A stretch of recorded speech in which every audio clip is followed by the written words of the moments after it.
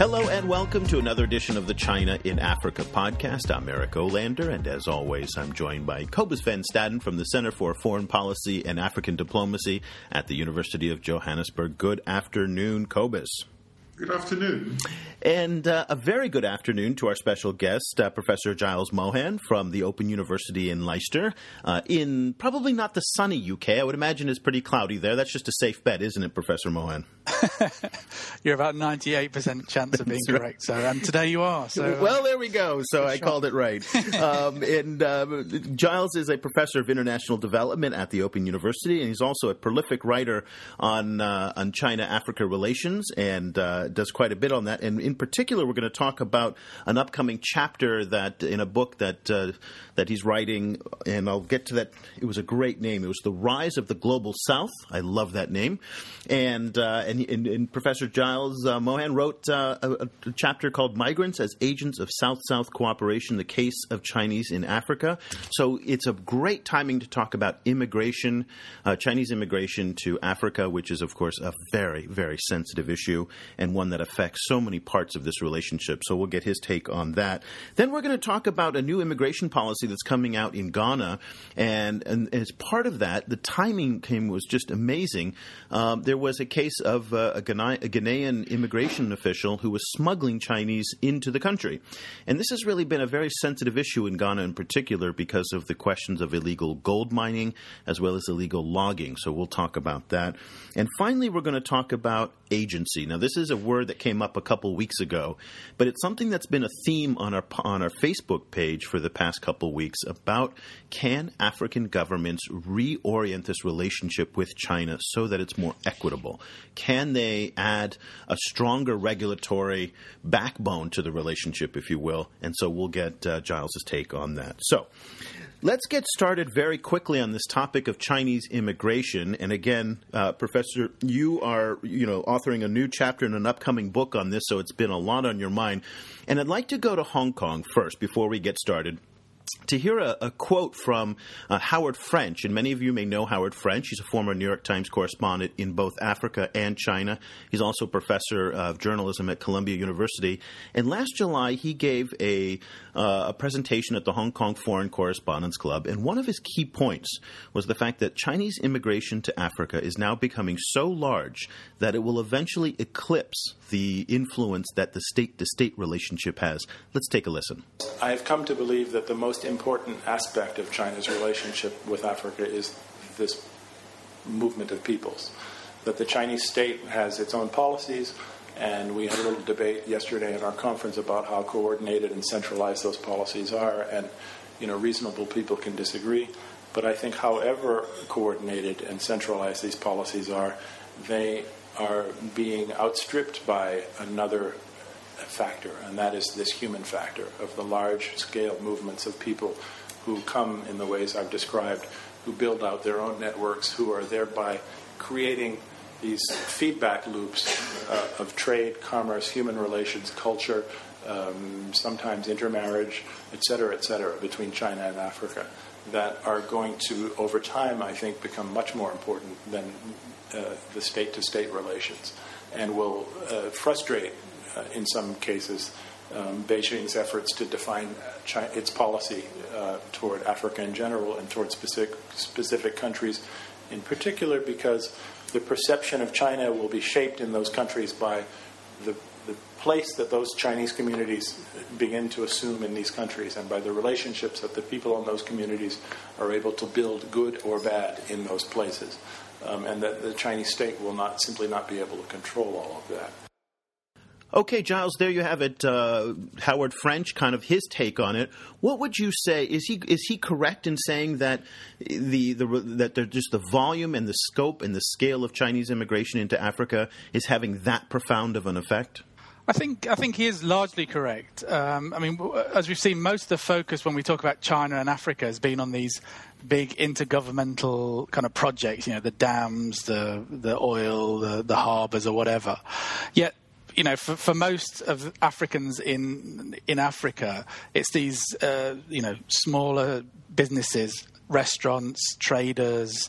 That's what China in Africa means for them. And arguably that's going to have a much more profound effect, I think, on African development than some of these very big showcase projects that the media in particular love to pick up on. So, yeah, I broadly agree with Howard French's take on that one. Okay, Cobus.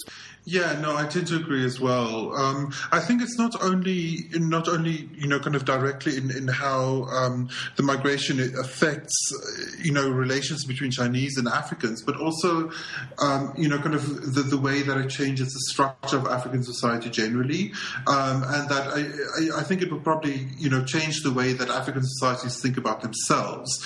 I think though that it's going to be a painful process. Kind of judging from kind of voices that I hear in Africa, it's going to be a complicated and painful process, and I'm not sure how willing Africans necessarily are to change their own self-perceptions, but it should be very interesting to see how it changes. Okay, we're going to get into that topic a little bit later in the conversation. Giles, I'd like to kind of start with some basics, in part because and when we look at the totality of the China-Africa relationship, this is one of the most poorly understood aspects of it. So when we talk about the Chinese and going to Africa, those are two very ambiguous words in terms of the source and the destination. So can you just kind of step back a little bit and break down those terms of who the Chinese are and where are they going? And just kind of give us an overview of the issue. Yeah, I mean, I think one of the big mistakes people have tended to make is that the China in Africa is a relatively recent thing, and there's been some wonderful studies, particularly by Chinese scholars, for example, Lian Shan, who has shown that over 500, 600, 700 years the Chinese have been engaging with Africa, particularly East Africa, in the longer term. But certainly in our research, we found that, say in Ghana, where we were doing some of the research, there'd been people from Hong Kong had been there since the 1950s and 60s, so they were into their second and third or fourth generation of families working in manufacturing and trade. So this idea that this is a very recent phenomenon is one of the first myths we have to dispel.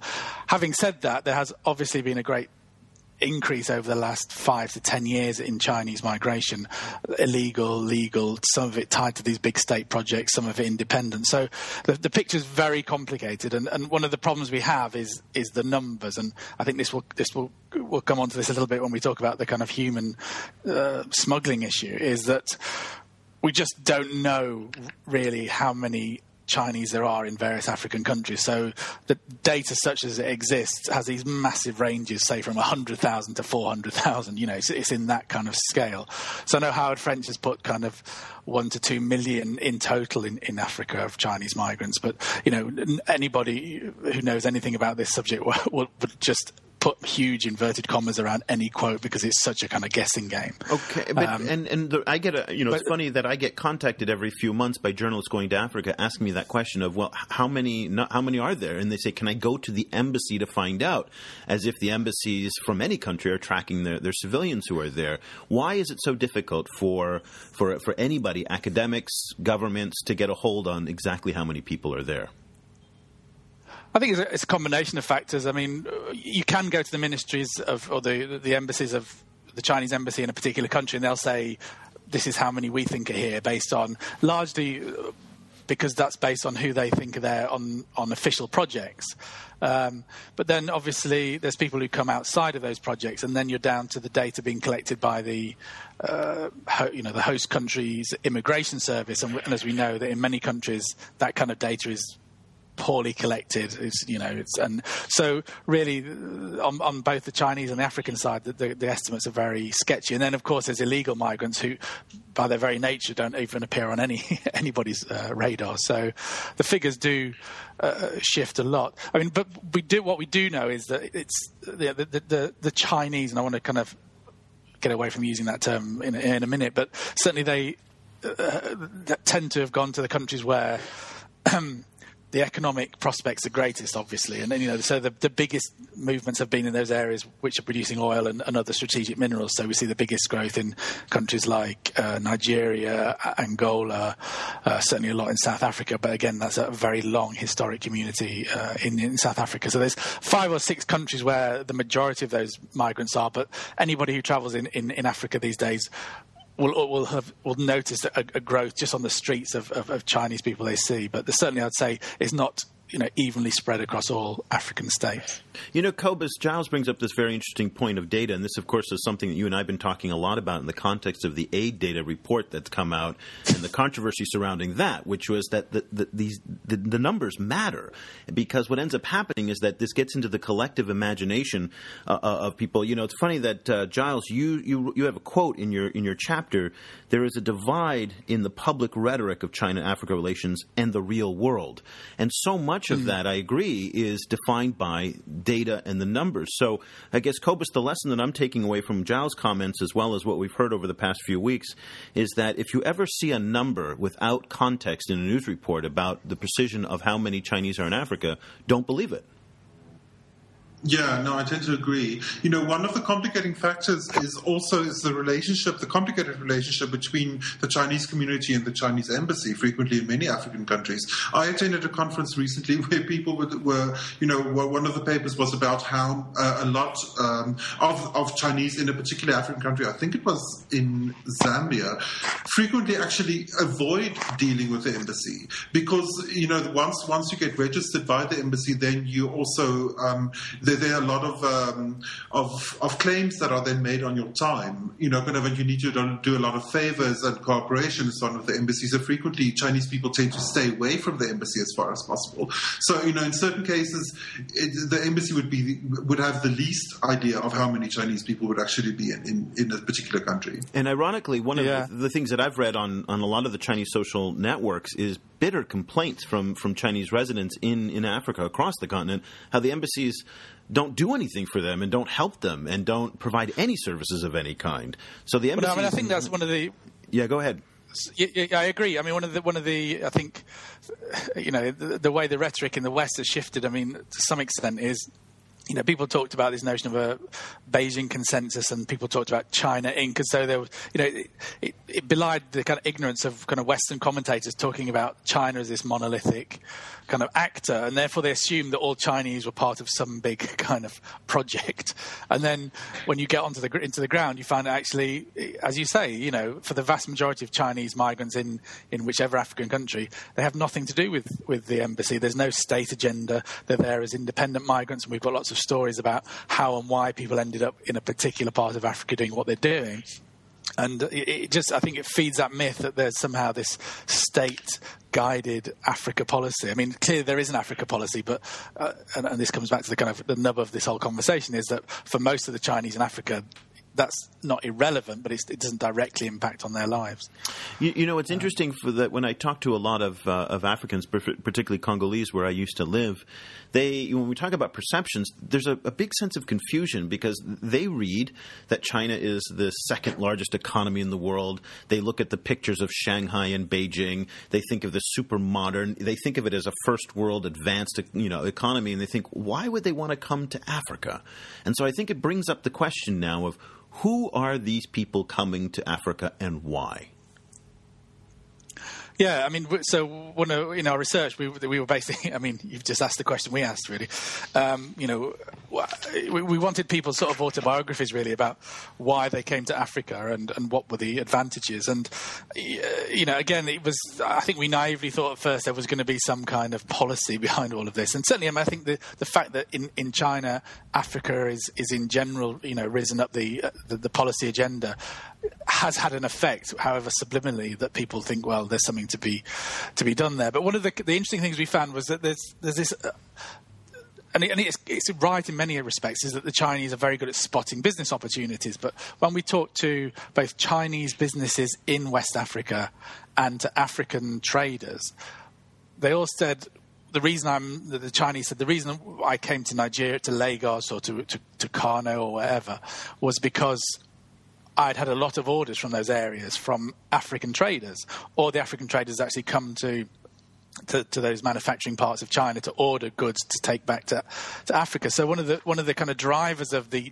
inflow of the Chinese into whichever country has often been African traders who have been making those demands on the manufacturers. So I think it wasn't so that people were saying, well, I came because I used to sell furniture to this guy, and then he came over and we went into joint venture, and I came over and started my own manufacturing plant in Lagos, blah, blah, blah. So, there's these kind of connections, I think, that are not really rooted in a kind of formal policy, but those connections exist. We had other people who had come over, say, as an interpreter for a Chinese company. The company either went bust or, diversified. They stayed on, set up their own business. So there's a whole range of people coming for very different reasons. But certainly most of them we talked to said that they would, I wouldn't want to sort of give a very broad average, but we had anywhere between 3 and 6 times the amount of income. They said, well, the competition in China is so tight. If I was to go into business on my own, I really couldn't make a really big return. There's so many graduates out there who are really, driving for this, that, and the other. I come to Africa, I can come to Angola, post-war economy. There's lots of opportunities. The indigenous kind of capitalist class are really not well developed. There's not much income for investment. I can make 4 to 5 times the amount of money in Angola as I could back in China. And they say I'm going to ride the economic kind of problems out for maybe 15 years. And so they see it as a kind of temporary thing, but they certainly see it as a great economic opportunity. Giles, one of the things that you mentioned in this chapter that I found very interesting, because it overlaps with some of the research that I've done with Lu Jinghao as well, was that there's this theme of boredom, of that Chinese life in Africa is incredibly boring, and that there's nothing to do. I wonder if you could talk a little bit about that and how that shapes what Chinese actually do, how they live in Africa. Yeah, I mean, one of the things we've been sort of playing with is this idea of the enclave. So when these big state projects, you see these kind of essentially parachuted in. So we've been looking, for example, at a big dam project in Ghana. And, there's a fence around it. The trucks are all Chinese. I was routing through the bins, the cigarettes, the cooking, all Chinese. They put Chinese vegetables are grown there. So there's this kind of notion that they don't have much connection with local society. When you look at these independent firms, and, we have, these can be very small, 4 or 5 people up to, we have these conglomerates in Kano that employ about, up to 20,000 Nigerians over the country. But they obviously engage with the local economy because they need to employ people. So they're far less enclaved in that respect because many actually willfully employ local executives from Nigeria or Ghana because they understand the market better. But when it comes to their kind of social life, we were trying to probe and say, well, what do you do? Do you have friends who are African? And some did. And as Eric said, there is. As Howard said on the recording, there's intermarriage of taking place. So I think that this idea that the Chinese communities are very homogenous and very kind of disconnected is true to a large extent, but not totally. And so we did ask that question about, they kept saying, well, we're bored, and they set up these sort of karaoke clubs, and it's just these Chinese guys having a few too many beers and singing, and it's kind of we did it was a great fieldwork. We did quite a lot of that. A lot of drinking in your fieldwork, I imagine, too, and doing karaoke. Yeah, and they said there's the kind of. They said that it's very boring. There's not much to do, and they watch Chinese satellite TV, and they do. But at the same time, the other side of that was a lot did talk about the threat they felt from Africans. So that whether this had been robberies or the fact just small scale kind of asking for bribes and the rest of it. So it was a difficult one to read, whether they kept themselves because of this felt the sense of external threat, or whether they were just kind of much more happy to mingle together, really. But certainly they did say that there wasn't a lot to do, which I always found kind of bizarre, seeing as whenever I go to kind of Lagos or Accra, I've kind of inundated with things to do. But anyway. Yeah, but this is one of the lines of questioning that just really pisses me off, and I'll explain why. Because, I mean, if you look through the average Red Cross worker's garbage, the average 24-year-old American who's been sent over there, and we've talked about this with the Peace Corps, you're going to find cornflakes, you're going to find non-fat milk, you're going to find Western food. And I find it just so arrogant on the part of Western critics, particularly in Africa. Listen, aid workers there, you know who you are. And I'm talking about you, that you do not assimilate. They don't go to the markets. You ask the local, the average, Western expat, and for the most part, they're not assimilating. They live in compounds oftentimes with security guards. They are in armed vehicles, many cases. The diplomats themselves, the United States Diplomatic Corps has food flown in from Philadelphia every week. So I just think this is, to me, it's a really weird line of questioning from Westerners to put towards Chinese to say, well, they don't assimilate. And the history of Westerners in Africa has not been one of assimilation. It's been one of colonialization. It's been one of segregation, except South Africa. Now, South Africa makes it a very complicated issue, Cobus. Yeah, I wonder if, I'd like to actually echo that, and there's frequently in this kind of idea that the Chinese refuse to assimilate. There is this assumption, and I think that's a kind of in my mind, it's a kind of a liberal Western assumption that it's necessarily, if the Chinese only wanted to, they'd be able to. That the door is open to them to assimilate and they simply refuse to. While I think maybe in Africa it's a bit more complicated than that, I don't know that door is necessarily always open, and that they necessarily are the forums where that assimilation could happen. That they, kind of cosmopolitan forums where people mix on a kind of a non-worker worker-employer kind of basis. Those might not necessarily be open to the Chinese, and for that reason, I think it's a very complicated issue. Giles, I don't know if you agree. Yeah, I mean, one thing we were sort of, one of the patterns we've kind of found was that certainly, I think one of the big arguments we're trying to make at the moment, really, and I mean, it's not particularly profound, but it kind of fairly obvious, but not one that people talk about, is that there's people fixate on kind of China and Africa as these kind of big categories, kind of ethnic and racial and cultural categories. That there are the Chinese, they do things this way, the Africans do things that way, and the problem is China versus Africa, or China with Africa, however you frame it. And actually, if you look at the kind of the social networks that you see, it's much more based along kind of social or economic class. So, we went into one of the big private Chinese multinational companies, a big IT firm, and there you had Nigerian executives mixing with Chinese executives. They'd go barbecues to each other's weddings, play golf, blah, blah, all the things you'd expect. But they were of a particular social class. And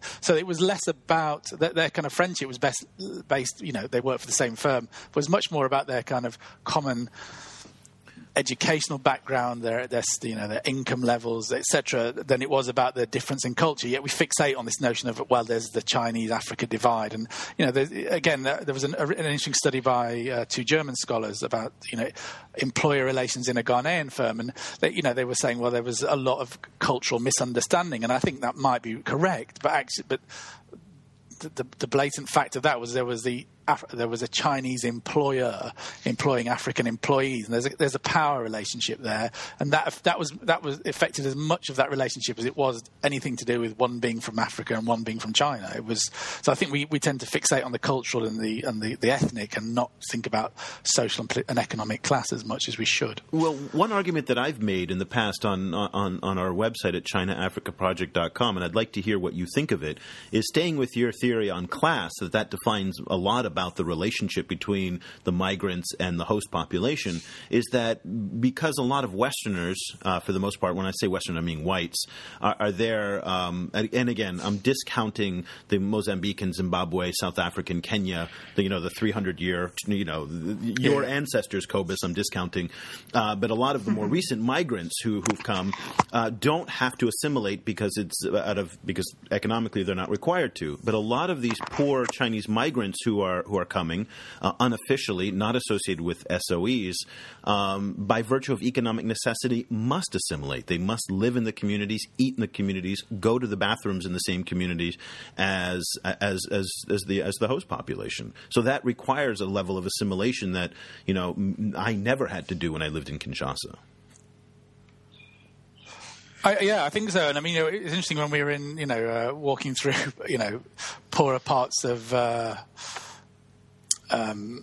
say Lagos, but it was interesting. I'd got so used to people sort of shouting white man" in whatever local kind of dialect, and there people were kind of saw us as kind of fair skinned and were shouting Chinaman. And I think we were talking to people and they said, well, one thing that we can't quite understand is you see these kind of some of these Chinese guys, and they look really scruffy, and they're in flip flops and slightly kind of worn trousers, and I think they understood that actually some people were kind of connecting. They say, well, China's rich, but it's not that rich. They're not that different from us, really. In a way, you'd never hear people talk about, say, a white British expatriate over there. They're always assumed, and probably are, very wealthy. But there is a whole range of sort of social classes amongst the Chinese, and I think, but certainly, there's a large proportion that are not wealthy. They run these small shops. They live above them. People know the Chinese corner shop. I was talking to Yun Park the other day at a workshop we organised, and she was saying she had these great photos of kind of very remote parts of the Free State where there was one or two little China shops which were giving things on credit, and they become part of the community, and people know yes they're they're making money, but they're not kind of hand over fist making huge sums of money and exploiting local people. And I think there's a certain respect of that. Certainly, yes, a misunderstanding at times, but yeah, they live amongst those communities in a way that you'd never have a kind of British corner shop owner going to rural Ghana or ever as far as I can imagine. Yeah. Well, let's get back to this the public rhetoric and the public perception about Chinese migrants and the reality. So one of the themes on our show that Cobus and I talk about, if not every week, it's pretty close. It's at least every month, is this perception of a backlash that's happening. So we saw a couple months ago in Cameroon there was some fighting and some violence. In Namibia, there's been a pushback against hair salons. In Ghana, certainly, there's been objection to Chinese migrants and gold mining. I mean, the list goes on and on and on and on. From your research on the ground, do you get a sense that the sheer numbers of Chinese who now live in Africa, whatever they are, those numbers, is getting to the point where it's a tipping point, as Malcolm Gladwell might say, that and people are kind of saying, whoa, this is too much, too fast? I think there's a mixture of responses. I mean, I think certainly, in the case of, say, the expulsion of there was some what they call artisanal, small-scale miners in Ghana were kicked out. Again, it was around the lead up to the elections, and I think there was a certain political capital being kind of played out there in the same way that Michael Sata in Zambia during his electoral campaigns very famously kind of stood initially on quite an anti-Chinese card. So I think, it plays up to a kind of nationalist perspective that, we're in control of the economy. There's people in here kind of, whether they're Chinese or whoever, Lebanese have been in the past the kind of the people that were seen to, or, and back in the 70s it was kind of Asian, Indian, South Asian businessmen. So I think there's that level of kind of backlash that's used for sort of certain political capital. On a more everyday level, I think it varies. We did some, there's been a number of attitude surveys, and people at Afrobarometer do this, and we had our own attitude survey in our research. I've seen Ian Taylor's done some work, and Barry Soutman and others. They generally show quite a high kind of approval rate for China. There is that, the argument that people have made before. They bring in the kind of cheaper commodities that many kind of everyday poorer Africans need, and so if you're a consumer, then it's not a bad thing. Where I think the tension comes is around certain livelihoods. So you see, for example, in parts of Ghana, there's been some action by fishermen, small-scale fishermen who are feeling the pinch of their livelihoods, and they perceive it's the Chinese fishermen who are taking their livelihoods. In the context of textile smuggling, for example, there's been, so where there's a direct kind of impact on a particular group's livelihoods, then I think you're going to see those tensions. But on a kind of more general, everyday level, I think, people do appreciate what the Chinese do. And, what I'm interested in looking at now is what are the longer term implications of all this infrastructure that the state-owned enterprises are building. Deborah Broughtingham's done a lot of work, and the World Bank on the Africa infrastructure project, showing the amount of infrastructure investment the Chinese are bringing, and we all know this is going on. Now, some of this stuff is being built. Some of it, the whole debate on aid data says, they're going to say they're going to build it, and actually the money never arrives. And so, but actually finding out what that means. So in Ghana, there's going to be 400 megawatts of new power on the grid because of a big Chinese dam project. For most people, we couldn't find anybody who were against this dam going ahead. Some of the environmentalists were talking about the kind of rhino, the hippopotamus population, but most people think 400 megawatts on the grid is going to be a good thing. So I think, so long as there's no major big kind of failure of that infrastructure, I think, that's one thing that in the long term I think may play in the favour of further Chinese investment. Giles, on that theme, what we frequently find on our Facebook page is a kind of a nihilist view from Africans about the future. So you frequently find this kind of theme that's almost masochistic, in the sense that you just people frequently, just in general terms, when we link things about new resource extraction deals, for example, you'll just see a bunch of commentators going, "Oh, Africa is being plundered of its resources," and you feel like, okay, Africa's actually selling these for money, So do you share this perception that there is a certain strain in African political discourse of this kind of masochist nihilism? And do you think that how that would, kind of relates A, to the Chinese, and B, to the way that the Africans relate to their own state, their own governments frequently? Yeah, I mean, one of the issues I think is, the wide, as you said, there's this kind of, China's been seen as the kind of imperialist in Africa, and yes, I think on the kind of, there's a certain type of person who kind of enters the kind of World Wide Web to have their say about these things. And at one level I come from a kind of critical political economist perspective, so I can I don't think what the Chinese do alters the position of Africa in the global political economy. They're still, as you say, supplying kind of raw materials for industrialization elsewhere. So I think what the Chinese bring are choices for some African countries, and the more adept. I certainly think what's got in Angola and Sudan. You may not agree with the kind of politics of those countries, but they've been very adept at kind of using what the Chinese bring to kind of bolster power. In the bigger picture, I'm not hopeful that what China brings is going to kickstart kind of African development. We're seeing these double-digit growth figures in a number of African countries on the back of all these commodities that are being exported. But whether that, in the long run, makes a structural difference to those economies, I think comes down to domestic policy, really. And so I think in some senses, we interviewed people who said, well, we don't like what the Chinese are doing, but they're no worse. They're no worse than what the West has done before. So I think there was a period people said, well, the Chinese are worse than anybody else. And Satter's campaign was, they're far worse than the West. Now people are saying, well, they're no worse than the West, which is a great. Well, I don't know if that's a compliment or a critique. Bringing endorsement. Yeah, exactly. So for me, it's the kind of. Let's go on to our second topic, and we're going to move the order around a little bit, which is of this question of agency as well, since we're already here. And it seems like there is, and again, just judging from perception, and I'd be interested to get your take on whether or not there's something substantive behind it. Of course, we had a couple months ago Sanusi's comments out of Nigeria, the central bank governor, who really said that the relationship between Africa and China is one that is so close to a neo-colonial relationship, in part, as you said, because of the dynamic of raw materials being exported to China that are then re-imported back as finished goods.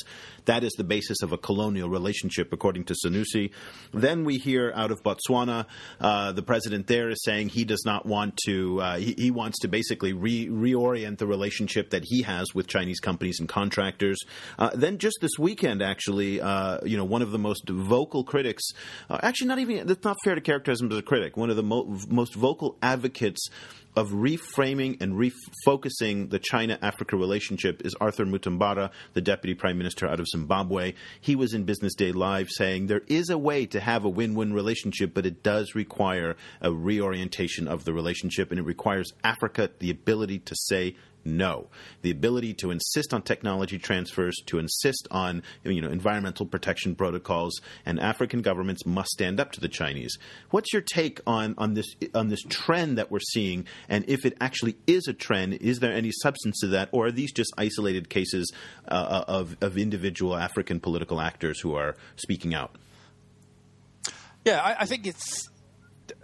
I tend to think there is a bit of a trend. I mean, we certainly, as I said, this has been happening now, this step up in kind of China's engagement with Africa over the last 10 years. And I think, certainly taking Ghana as an example, they were very open to any new finance that came in. And so the Chinese were offering concessional lending, they're offering some aid. There was a new IT spine put in place. They took it kind of, yes, we'll take that, without a kind of particular strategic kind of engagement with the Chinese. So I think there was a kind of a period when it was fairly uncritical, and I think over the last despite there's been kind of politicos who've kind of whipped it up and said this is bad, but I think now we're seeing a more measured kind of engagement, and certainly I think that in the case of some of these cases we've heard in Botswana, Zambia,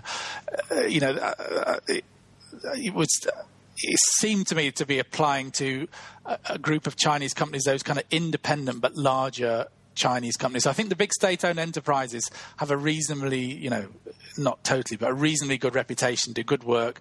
Those financing deals seem to be quite effective for both parties.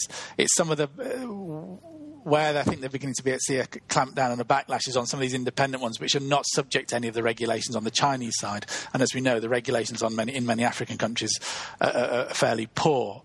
So I certainly think there is going to be a much more realistic assessment of what a particular Chinese, framework agreement or whatever can bring. And I think, going to Ghana, I'm really pleased to see that, for the first time that, when there was a big new injection of cash a couple of years ago, that it was debated in Parliament. The other investments hadn't really, they'd gone through the state, but not in any accountable way. Yeah, and now it's I'm kind of slightly clutching at smallish straws, but it does seem that it's, in many cases that there are more public debates and political debates about how this money is going to be used. But then again, you kind of you have to then look at where some of this revenue is going, and we certainly know that not all of it goes into the projects, or it certainly doesn't trickle down. It goes into pockets is what it goes into. Cobus, let me get your take on this. I guess what frustrates me about the Chinese is that they've been, absolutely brutal when dealing with foreign companies coming into the China market. Duplicitous, aggressive, unwavering, enforcing foreign companies to do technology transfers, enforcing, foreign companies to adhere to Chinese regulations and laws. And I guess, what I find hypocritical on the part of the Chinese is that when they go, to places like Africa or South America, supposedly the friend of the Southern world, the leader of the South in many ways, this non-aligned movement kind of, ideology, and this, win-win, they don't actually bring that ideology with them. They don't kind of offer up, aggressively technology transfers or, all the things that they impose on foreign companies coming into China. Is that hypocritical, or am I missing something? Well, I think it might be at the same time hypocritical and, for me, not surprising. Kind of in the sense that I tend to, this is capitalism, so people don't offer technologies unless they're forced, and they don't offer these concessions unless there's a collective bargaining situation where they are made to do it. And of course, the genius of the Chinese situation is that they have such a massive market, and that they are able to impose these rules. So I think part of the problem is that, and I think this is what Africans have been saying for a long time, and including people like Mutabara, is that Africa needs to find some kind of collective bargaining base from which to deal with China. I can't really. Obviously, Chinese companies they're trying to make profit like any other company. So the arena within that profit, within which that profit is made, needs to be set by the countries that get the deals. And those countries are Africa. So I actually wanted to kind of move to a slightly different theme.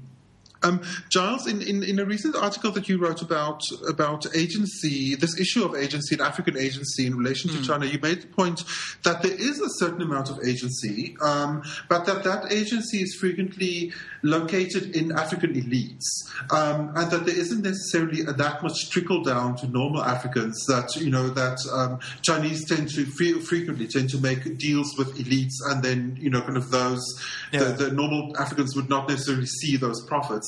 I wonder if you could elaborate a little bit on that, and whether you see that changing now that there's a greater amount of debate about these issues in some African countries.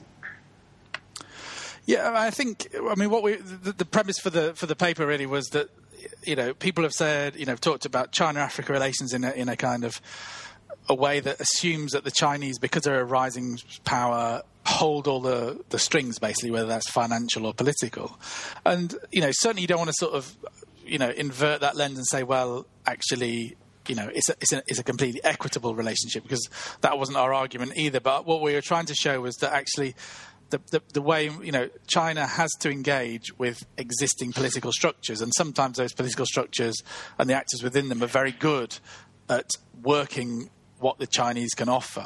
So I think this notion, we have all this debate within kind of international development and international relations about Africa, these failed states, and, they have all these problems, and, whatever language you use, these states are not effective. And actually we found that there's some very effective parts of those states able to broker and manage the relationship with the Chinese to their advantage. Now, and it reminded me again of the period during structural adjustment, when there were these little kind of cliques within the finance ministries who basically were of African, Africans in those positions who worked with the international organisations, financial organisations, to kind of stitch up those adjustment programs, and had massive impacts, as we know, across African countries.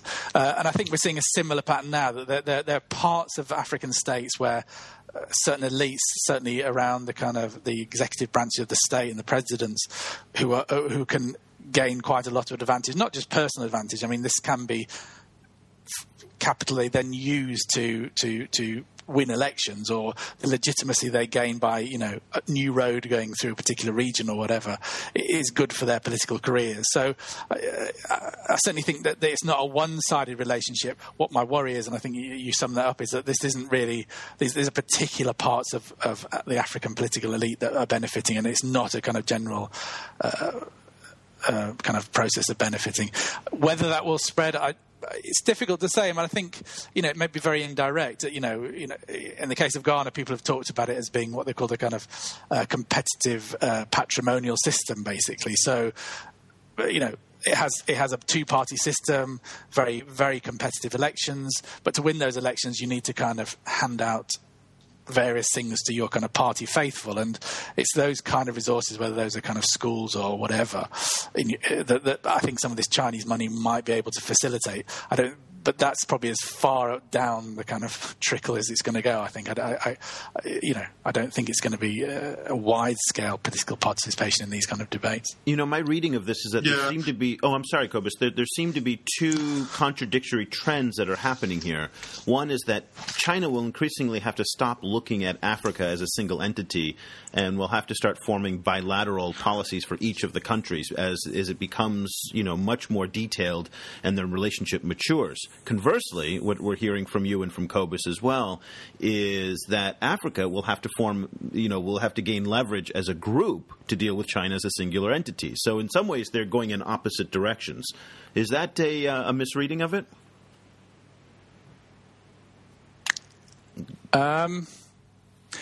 Yeah, I think. I mean, if you look at, and it comes back to the issue around human smuggling. There's not.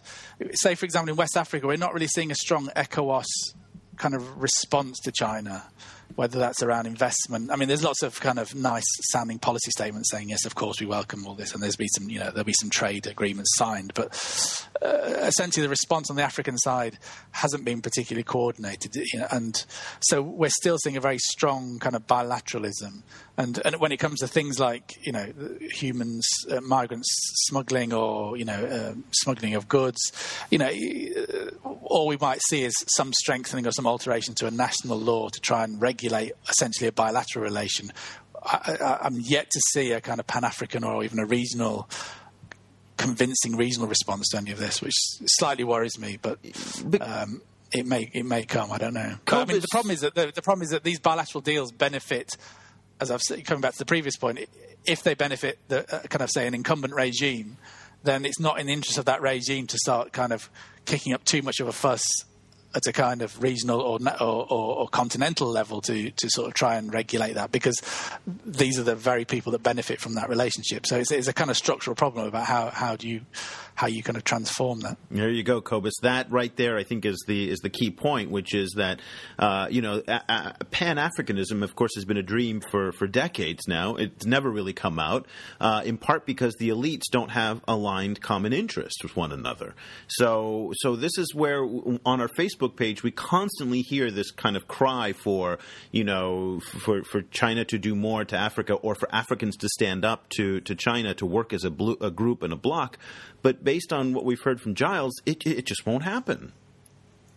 I think another reason why it probably won't happen is because there is a lot, implied within a lot of the kind of anti-China rhetoric that comes out of parts of Africa is a lack of trust in the African state itself. So there is an implication that I think that's frequently so assumed in Africa that there's no need for people to actually even articulate it, that the state and the government is inherently so corrupt that kind of any kind of deal that's made between the government and China, or any kind of other external actor, including actors like the World Bank and the International Monetary Fund, for example, is implies some kind of inherent corruption.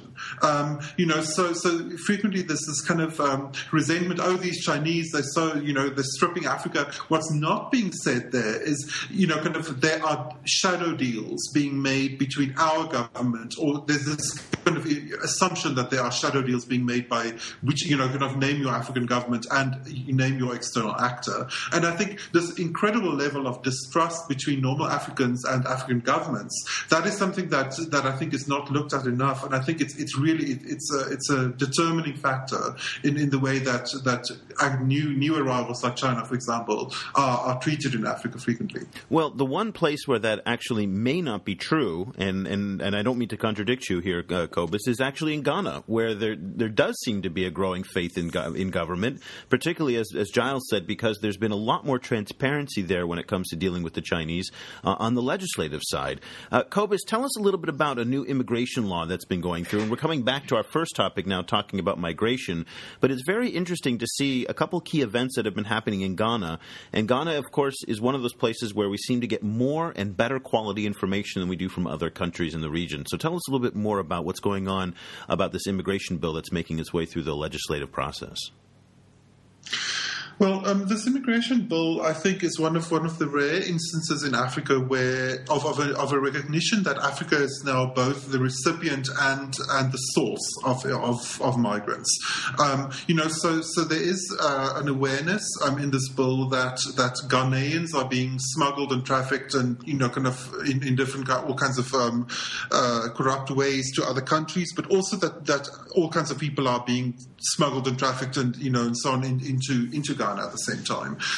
So what we recently saw also in this week is that an immigration officer in Ghana was arrested for actually trafficking 9 Chinese people into Ghana, and this kind of created a whole kind of whole flap in the Ghanaian press, and so it was very interesting. It's interesting to see the Ghanaian government kind of setting up legislation to actually deal with this new reality. Giles, do you see Ghana as being an outlier in some ways on the continent in terms of the way that they've been dealing with the Chinese, both on natural resource extraction, on immigration, and trying to do what Mutambara wants them to do, which is to reorient the relationship to be more equitable? I don't think it's on its own. I do think there are, some. I mean, I think that a broad lesson is where countries are prepared to enforce certain laws that exist on the statute, then you do see those, it's a fairly straight kind of institutional kind of argument. So say in this big dam project, the law that set up that dam project with the Chinese, enshrined the use of the rights of trade unions there. And, initially when the Chinese came in, they didn't have any trade union recognition. The TUC went in and said, look, it's in the law. It's also in Ghanaian law more generally that any foreign investor has to honour, And, the Chinese said, fine, okay, we'll recognise the union. And actually, it's been quite a good relationship. Wages went up, contracts were kind of more regularised and not these short-term ones where people were coming and going. So I think, I'm not saying Ghana's unique in that, but I think the lesson is where countries are willing to do that, then you are going to get greater benefits. But at the same time, when you delve into the kind of environmental protection that went in on the dam, a load of regulations and permits weren't honoured by the Chinese because the Ghanaians never enforced it. They kind of ex post kind of said, right, you better sign this off. So, I mean, I don't want to say that Ghana's this kind of, rosy picture of how things might be, but I certainly think there's evidence that it's getting some things right. And again, there has to be purposive policy. So, for example, what we've seen in many countries is a lack of an industrialization policy, no training. And so the Chinese say, well, we can't get skilled people. Of course, we're going to bring our own workers in. If we've got to get something done in 2 years, we're going to bring in the skilled workers to get that done. So unless governments in Africa are prepared to say, well, okay, long term, we have to invest much more in vocational training so we can produce these skilled craftsmen who could work on these kind of projects, then, it's not going to happen. So I tend to broadly agree that, the Chinese aren't doing anything too different from what they would, they're capitalist enterprises. They're doing what capitalist enterprises have done in Africa for a long time and elsewhere. And if African governments aren't prepared to kind of enforce the regulation that exists, or then I don't think there will be, and I don't think that's a China issue. If that was a Swiss company or a Canadian company or a British company or whoever, they're going to get away with bad performance if the local state doesn't I guess do that just disappoints me a little bit in some senses, because if we talked about the perception gap and the rhetoric gap that you've mentioned, liberal Western capitalism makes no pretenses. It's dog eat dog, go out and get everything you can and kind of feed your shareholders. But the Chinese come out and say something totally different. They actually their public rhetoric is win-win. Their public rhetoric is mutual development, and their state-owned companies aren't living up to that public rhetoric. And it's the one area where the Chinese government actually has some leverage. It's on the SOEs, or presumably has some leverage. Apparently they don't, or they don't have the will. And so I guess in some ways, as you said, or in Cobus both said, they're behaving like capitalist enterprises, but yet that's where, if their rhetoric actually equaled that, then I'd be like, okay, we're here to make money and that's it, take it or leave it. But they're not saying that. They're actually saying we're here to make, to do a win-win economic partnership. The FOCAC, rhetoric is so lovely and beautiful, but it doesn't seem to be bearing itself out in the SOE sector. But Eric, I think to be fair, also Western companies tend to frequently use a kind of a win-win rhetoric, because we're in a corporate social responsibility era, so they're all building clinics or advertising their clinic. And Shell is doing great things for the people of Nigeria. You're right. Shell is doing such wonderful things. So, well, listen, that is all the time that we have for in this episode of the China and Africa podcast. We've made a couple references this week, as we do every week, to our Facebook page, and we are now at 65,000 followers, mostly from Africa, on this page. It's incredible. Giles, I don't know if in your class you should share this. It's a great teaching tool. We've got some professors in Botswana who are using this as a teaching tool in their Chinese political science class, but it's really... No, it's excellent. So what's fantastic about it is that you get to have a real conversation with these issues by the people who are directly related and affected by them. So we're just very excited. I guess I say 65,000 in part because Cobus and I are just giddy over that it's gotten this big. And so, we're just kind of amazed. But what's incredible about this, too, is that 80% of the population of our Facebook community is predominantly African and predominantly 18 to 24 years old.